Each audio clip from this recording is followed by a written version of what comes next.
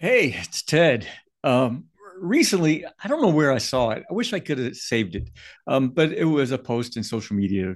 Someone was making a comment about they were helping hire a team for a client of theirs. A coach was working with the client to help hire people, right? And I've done this before. I do this pretty regularly. But the interesting point was that the client said to the coach, make sure that they are self motivated, make sure that they are intrinsically motivated, because I don't want people working here that aren't motivated. Now, there's two types of motivation. There's the intrinsic, which is what how do we drive ourselves, what's important here, and there's the extrinsic, which is the pay, right? So it seems like he was only really talking about the pay. So that's going to be the topic today, right? So um, here we go. Hey, it's Ted. It's time for another germ, an idea in 90 seconds or thereabout. Hey, there's two types of motivation, intrinsic and extrinsic.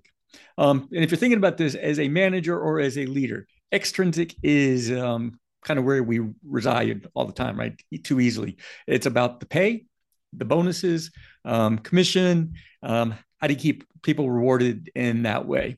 And my contention is that managers, leaders don't pay enough attention to the intrinsic motivations of their team. So managers need to know really better their team better so that they know what is important to them.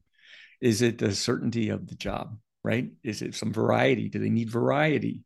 If you think intrinsic motivation is really only up to them, then you are not doing a huge portion of what a manager does by keeping staff and keeping people happy. So that's it today, right?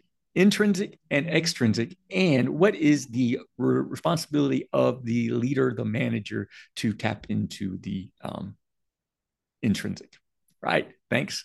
We're just about over time, and appreciate it. Do better next time.